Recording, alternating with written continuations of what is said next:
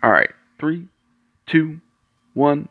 How's it going, everybody? Welcome back to the Nerd Stuff with Ian 2.0 podcast. As always, I'm your host, Ian. And today I want to talk about superhero deaths in comic books. Or if not, deaths in comic books in general. You know, are they a good thing? Are they a bad thing? Are they overused? And in a lot of ways, it is one of those things, if you really look about it as a topic, it is difficult to say because depending upon the writer and the ability of that writer, they can truly make a death a permanent, meaningful thing, or a death that means something that can truly change your idea of it.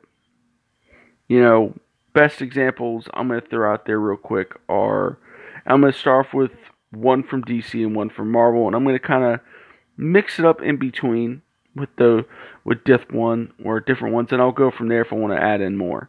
So the biggest death that was within DC comic books, and no, I'm not going to count the death of Superman, the reign of the Superman, and the return of Superman, because at the end of the day, they just retconned it, and that was a bigger, iconic story now, but looking at it in context, it was a money grab, which ultimately, in a lot of ways, you can kind of claim that to have led to the comic book collapse. And then you kind of had something similar they tried to do with Nightfall, but I felt like, to me, Batman Nightfall was done better.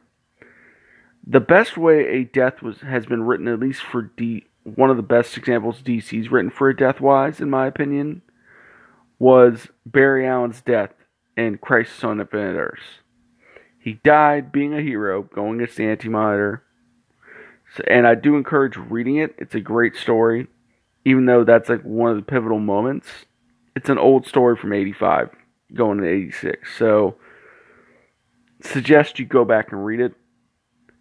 It's not super required reading now, in a sense. But if you really want to be like, hey, I want to figure out what the big writers were during that time, or what's a great story for me to kind of go with, that would be it.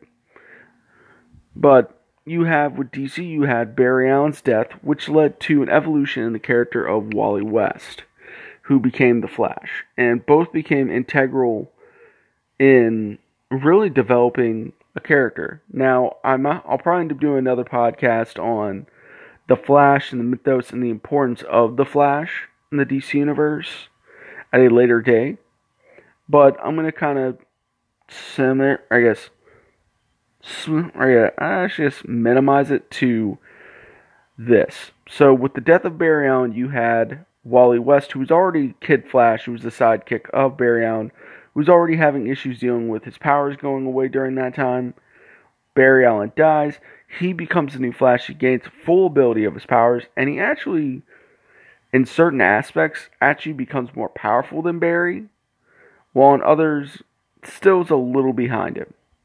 You know, he did new things that came with Mark Waid's writing that changed up the character of Wally West, that really expanded the Flash mythos, that would later be even more expanded upon and retconned in certain aspects for Geoff Johns in the future when he brought back Barry Allen.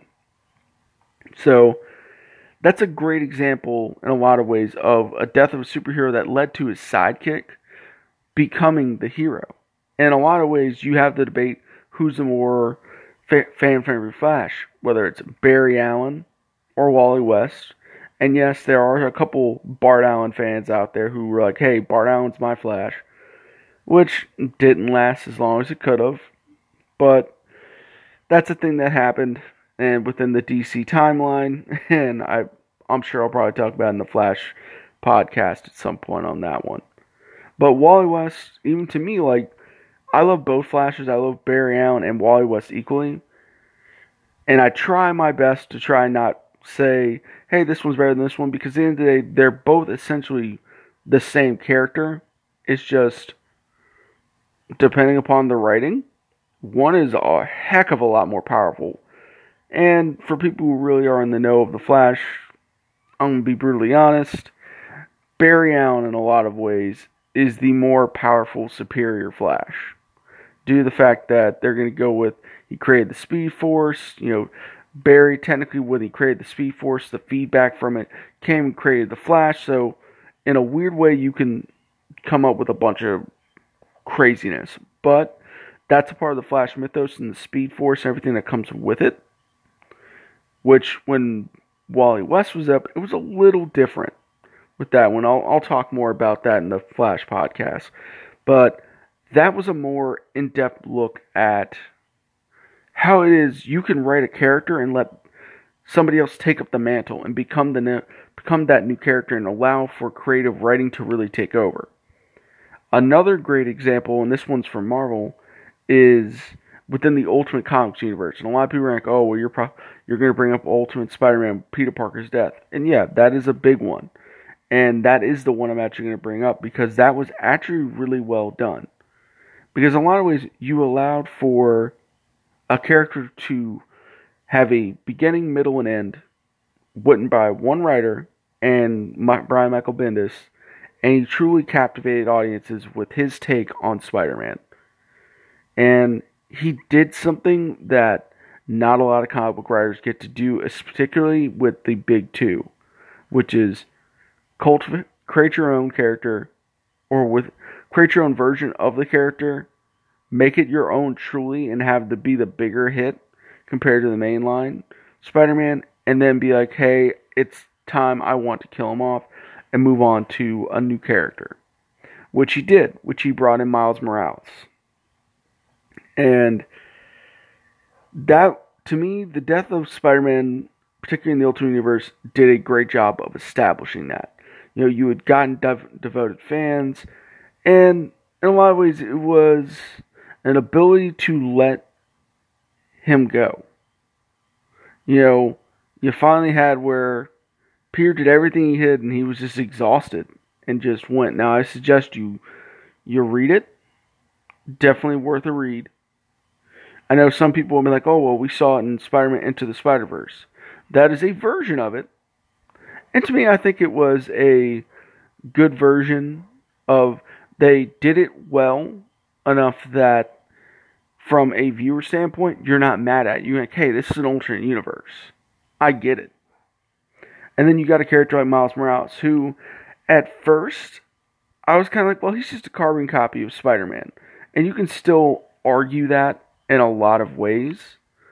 But as I've seen, depending upon the writer really utilize him, he became more of his own in a lot of ways. Yes, he's still, as all intents and purposes, he's still the blurred Spider-Man at that point, or black nerdy Spider-Man, or blurred Spider-Man, whichever one you want to go with.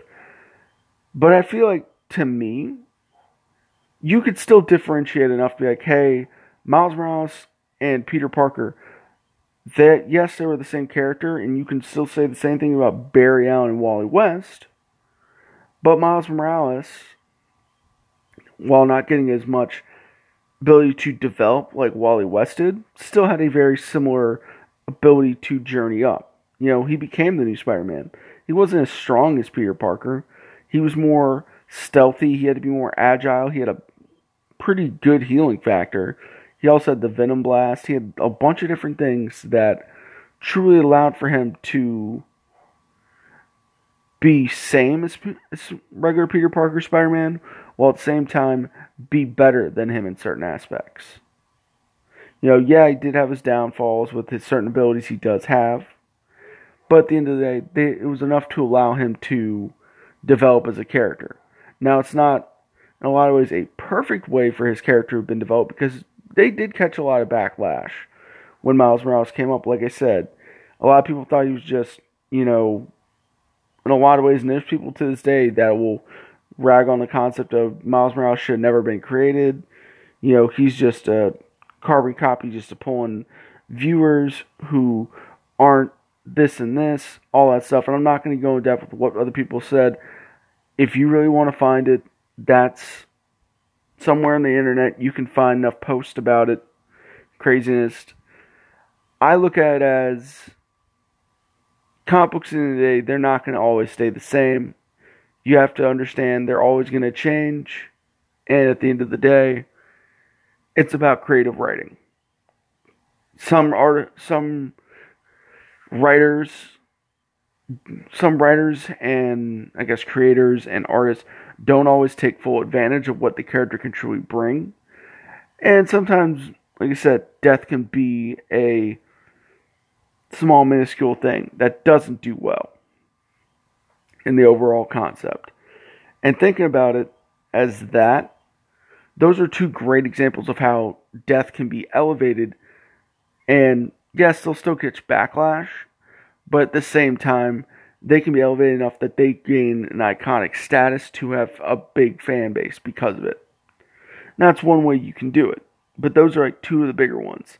Outside of independent comic books, which at the end of the day, I think independent comic books do it the best, because at the end of the day, they're not having to, like, they know they're going to get readers, depending upon if you have a good enough writer on it, and they're allowed to use their own toys in the toy chest and be like, if I want something to die, I can make sure it permanently stays gone. Versus the big two with Marvel and DC, where with doing that, they don't always have that option. They don't always, they're like, oh man, if I kill Bruce Wayne Batman and I bring in Dick Grayson as Batman, which they've done once, technically. Well, actually, okay. Let's kind of round it back.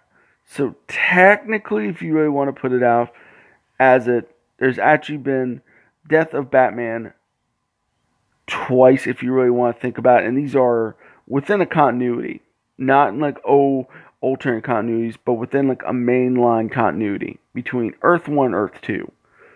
Earth 1's Batman, or technically Earth 2's Batman, died. Dick Grayson took up the mantle. He became a weirder hybrid. He wasn't, I guess, Batman in a way. He was just, it was a lot that they went for.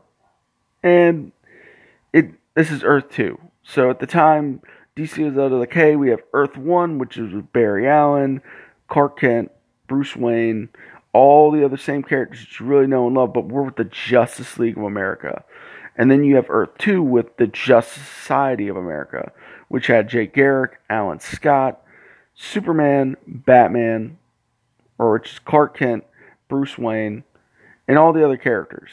So essentially, what the concept DC's always done, we have two separate time multiverses, and we're able to do a bunch of different stuff, which to this day, I'm more surprised that, I'm sorry to go off on a little bit of tangent, that it really hasn't had as much of, if you think about it, why more people don't fully take advantage of that. But I understand that it can mess with continuity, and if you're doing one character, you don't want to make him better than the other, this, that, and forth. So, looking at it like that, you can see where you really don't want to have your giant expanding multiverse really outdo the prime one. And that's kind of where it all rounds about at the end of the day. I mean, Marvel's not unknown to it either. Marvel's got how many Marvel universes? And the main Marvel universe is 616. So I tell people to think about that in the concept of really how many multiverses has Marvel truly created and done. So both of them are notorious, and there's a lot of different ways to actually write stories to fit that.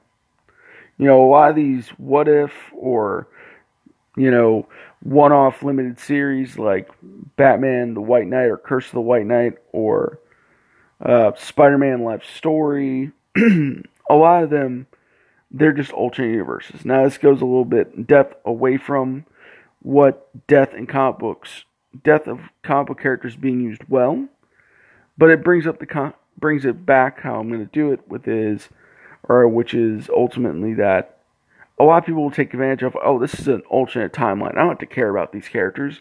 I can just murder fest and don't have to care. Best example of that, Jeff Loeb, he was going through a lot when he wrote it, but he wrote Ultimatum, which was supposed to be in a lot of ways Marvel cleaning house on their Ultimate Universe and allowing them to just expand it further out. I guess instead of having as many characters, I guess the best way to put it is, so instead of having so many players in the pot, so many ingredients in the pot, they're like, you know what if we just try and simplify the recipe? Take characters off the board and bring it back down to a smaller roster. Which they did. You had Magneto messing with the polar ice caps and truly, he sent tidal waves. Like, he killed a lot of characters from a lot of X-Men. And it was a lot. Now, it did lead to some interesting stories after the fact, which I did read, which after all that happened, you had Ultimate X-Men going along with Ultimates, going along with Miles Morales Spider-Man or the Ultimate Spider-Man, and you had different stories that were able to be written after that. And to me, I feel like the one that did well was they were able to kill off a lot of the existential characters in that, but then rein it back in depending upon you as the writer. Now, did it work perfectly? Not really, as we saw. Jonathan Hickman later brought it in and just completely was like, hey, and I'm doing something even more grandiose and wild. I'm going to go for it. And I read those stories by Jonathan Hickman with the X-Men. And I actually really liked the Ultimate X-Men, both before it got changed up when it first got started and then after. I always felt like, in a lot of ways, they stayed consistent. But a lot of characters died. Big spoiler of that one, Wolverine was one of the main ones that died. But what came out of it was Jimmy Howlett. Jimmy Howlett is pretty much James Howlett, a.k.a. Logan, a.k.a. Wolverine's son, who in a lot of ways is now in the main continuity. I don't know how they're figuring that out, or if he really even is now, because you haven't seen him in a minute, and I'll look that up in a little while. I'll probably put in another podcast, but it brought about another Wolverine, which they found in the Ultimate Universe, where Jimmy Howlett, he has the bone claws, but instead of being like his dad Wolverine or James Howlett, he didn't have adamantium permanently put over his bones, but he had an organic metal more like Colossus.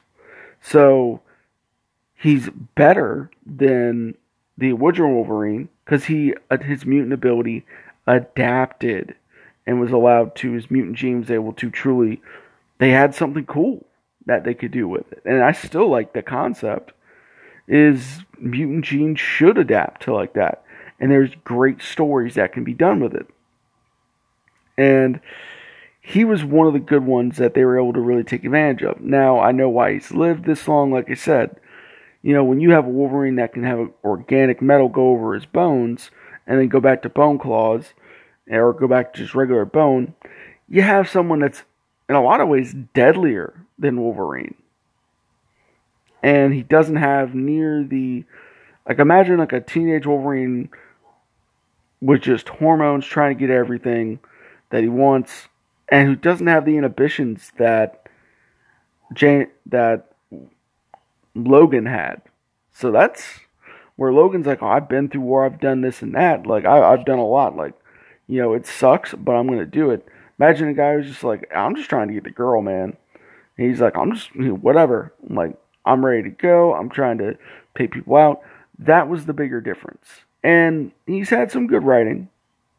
Definitely was interesting, and it did well, at least in my opinion, in particular for that character. They still left fan favorite characters like Storm and Colossus alive, but they picked and chose what they wanted. And that was just among the few that were with it. And they had interesting stories to come with it. Now, that is another example of pretty much death in comic books being allowed to be used. It was used poorly, but it was used to try and create something better in the after effect, which at the end of the day, they had some cool concepts that came out of it, but didn't live up because they allowed a lot of death to happen. And needless death did happen because of it. I mean, within that same token, I can bring up the fact that Since then, you have, if people were reading Jonathan Hickman's X-Men or Dawn of X, House of 10, everything like that, who've gone through all that, Jonathan Hickman, and I'm not really going to spoil super much about it, but the big thing I'm going to talk about is Jonathan Hickman, amazing writer. He did something that truly changed it when it came down to it. He's like, people always want to see X-Men characters die. They know that's what's going to happen. Okay, well, why don't I just take death off the board and change it up? Now, for people who haven't read all that, I'm just going to leave it kind of like that and be like, hey, if you haven't read X-Men, do it. I can go in depth about it, but I'll probably do that when I talk more in depth about Jonathan Hickman's X-Men as a whole. So just kind of think to yourself, well, what does he mean by he took death off the board in the comic book? And I'm just going to leave it on that one. Now, that same caveat, you have Batman R.I.P. with the death of Batman in Final Crisis, where that in a lot of ways, that was a failure, I'll be honest. At least to me, I felt like it was the same thing as Superman. You copped out. You were too scared to, truly, kill a character permanently.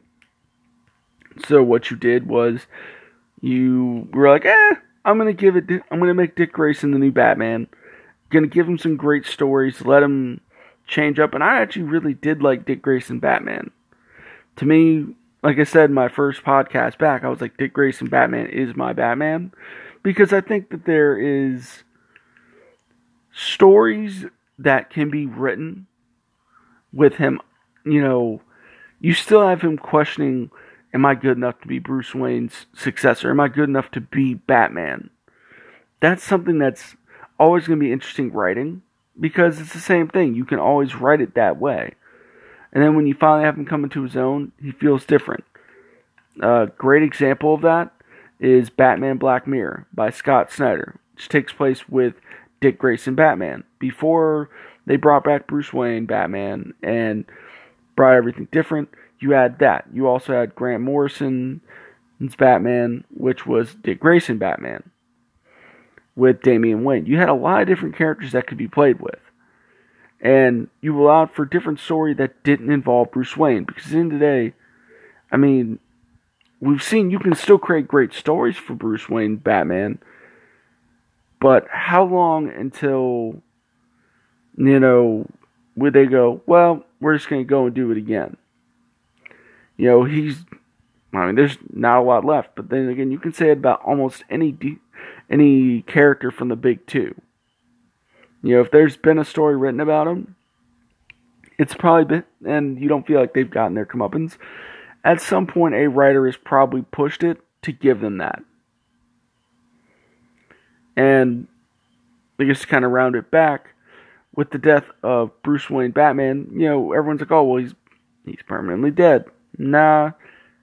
Sent back in time travel, all sorts of shenanigans, just different stuff to go with the character. Bruce Wayne comes back. Somehow the Omega Beings don't kill him. They send him back in time. Craziness. So, to me, I felt like that was a failure on both the honoring of Bruce Wayne's character, while at the same time, failure on the lack of really allowing Dick Grayson to truly just come into his own, to truly be able to take over. Now, you can argue that it's up to editors, management, anything, whatever you want to go with. It's there. It's always going to be out there. But at the same time, that's an example of really kind of just not allowing a character to truly get, because you're more worried about sales. Because at the end of the day, everyone knows Batman sells. Just being honest. And, you can go and say that about Marvel as well. Marvel's definitely gone and done some stuff that, in particular, they killed off the Fantastic Four, or they made the Fantastic Four not the Fantastic Four anymore, because they didn't want to keep giving Fox rights to the Fantastic Four and the X-Men. They literally were just like, we're just going to run our characters through the mud because we don't want to, go in and let you have great stories. I mean, that, people are going to be like, oh, that's petty. I'm like, it is. But that was the thing that was done. And at the end of the day, I mean, I can't control a writer how they want to run stuff through. It was different. And at the end of the day, I mean, it's their property. And they know they still made money off it. So, I mean, it is what it is at this point. Best way to put that. And, I mean, they're too big too that, I mean, for all the greatness that they brought forth, when it comes down to the characters, they've also had some pretty big hiccups when it comes down to it. So, and on purposes, I guess I'll round it off with a couple quick pros and cons of it all. A good pro of it is you allow a new character or allow a previously underutilized character to truly be evolved and become a better version of their own character, or to take on the moniker and become something better to honor that character. That's one of the bigger pros. Second one behind that, you allow writers to not feel as confined to one person's continuity, one person's writing. You allow somebody like, hey, well, they did this. Well, why don't I just do this? I can do this. I can come up with something new, different. And that's kind of how it's been. With a lot of, particularly for reboots and death of characters and having them change, you can do that.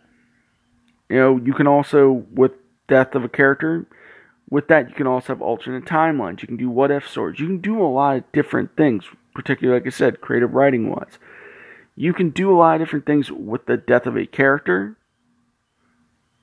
but the first big con that comes out, because I'm just going to do a couple pros, is the overutilization of character deaths at one point leads to they don't have the same impact. If I kill off Wolverine every year for 5 years straight and then bring him back 2 months later, am I truly allowing the character's death to mean something? Or am I just being like spitting in the face of fans and saying, yeah, I did this. I don't. I'm trying to figure out what I want to do with it. And that's just an example. Or I guess just an example. And that's not a shot at Marvel in regards to handling characters. It's just putting out there, if I did that consistently, people would lose faith in the comic book and I'd be canned. Super quick. That's one of the bigger things. You lose the meaning of a character's death. Number two is essentially sales.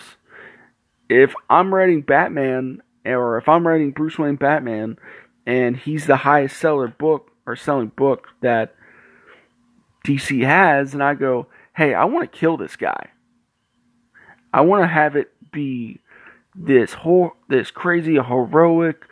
He's gonna go out balls to the wall, like Final Crisis. He's getting hit by Omega beams, and they just committed.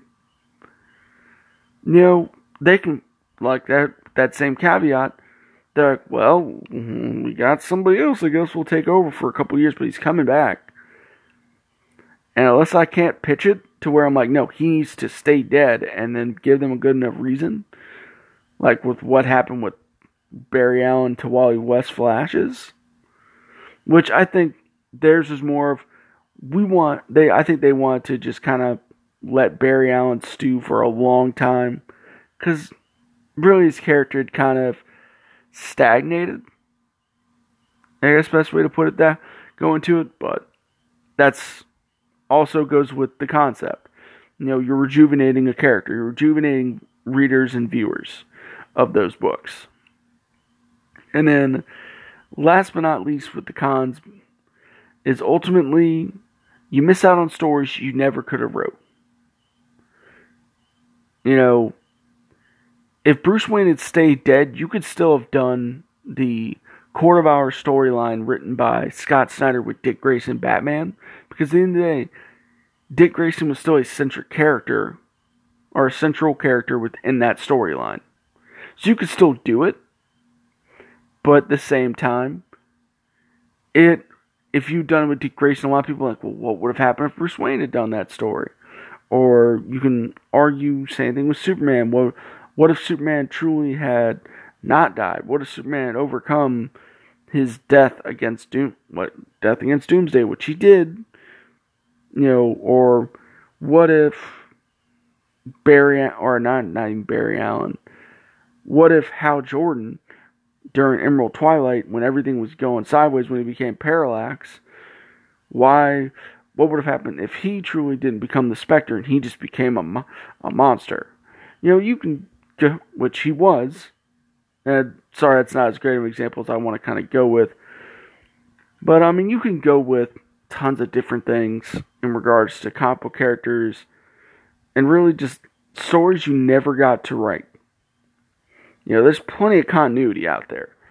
Whether it's the X-Men the Animated Universe continuity where, season 5, they ended it. They're like, but that was due more to funding and all sorts of other fun stuff and them not doing it, but we'll never know. Same thing with Spider-Man the Animated Series. If you watch the entire series from beginning to end, the cliffhanger at the end, you'll never know whether or not Peter Parker finds Mary Jane. Only thing that's said by Madam Web at the end of the series is, now let's go find Mary Jane. And that's it. Nothing else. No new series. And then they immediately went to Spider-Man Unlimited. So, that truly was a kick in the nugs to fans in a lot of ways. But, that's stories that never got to be completed, I guess, within that. Same, which I guess if you want to run it back, which Death of Superheroes and Death in Comics, you can always go in and find a way to bring it up. Even within loss of storyboards, or I guess you don't know how the story would have been written differently if they had this character. And that, that's ultimately, if you look at it, that's just looking at the characters from the understanding of, no character's truly ever going to die. Nobody's ever going to truly stay dead. Because at the end of the day, companies want to make money, and if the character's popular enough to make money, they want to make it. Unless you're in like The Walking Dead, then depending upon whether you're the comic book or you're the TV show, or if you're in like a manga like Gantz or Agami Ga Kill, if you're in those, good luck. That's all I'm going to say. For fans of Gantz, people who know of what Gantz is, and know of what Akame ga Kill is, and people who, there's plenty of people who've watched The Walking Dead, or if not, have read The Walking Dead, or if not, have just read certain independent comic books that have had ridiculous amount of deaths. You can round it all back to all that. But you can also bring up the concept of those are also independent books. They're like, this is a story, a finite story from beginning to end. And the creator was able to do it. Which I'll probably do another podcast on the arguments of who has done it better, manga or American comics. At some point of truly who's doing better storytelling and who's consistently doing better storytelling. At some point I'll probably do that, but I'm going to wait just because I know I already did comic books and manga, physical versus digital. I'm going to let that one stew, let people who want to listen to it. If you don't, that's fine. If you do, that's fantastic. It's great. I appreciate it. But with that being said, I think I'm going to close out this episode of the podcast. I figure it's probably run on longer than I probably should have let it. But you know what? I'm not about to complain too much. So with that being said, thank you guys again for listening. And like I said, you guys can always email me, or if you have my Facebook or anything like that, you guys can always hit me up there. Or on Twitter, I think it's Ian Walters 9. You can always hit me up there as well. There's plenty of stuff. So with that being said, thank you guys and have a great day. Bye-bye.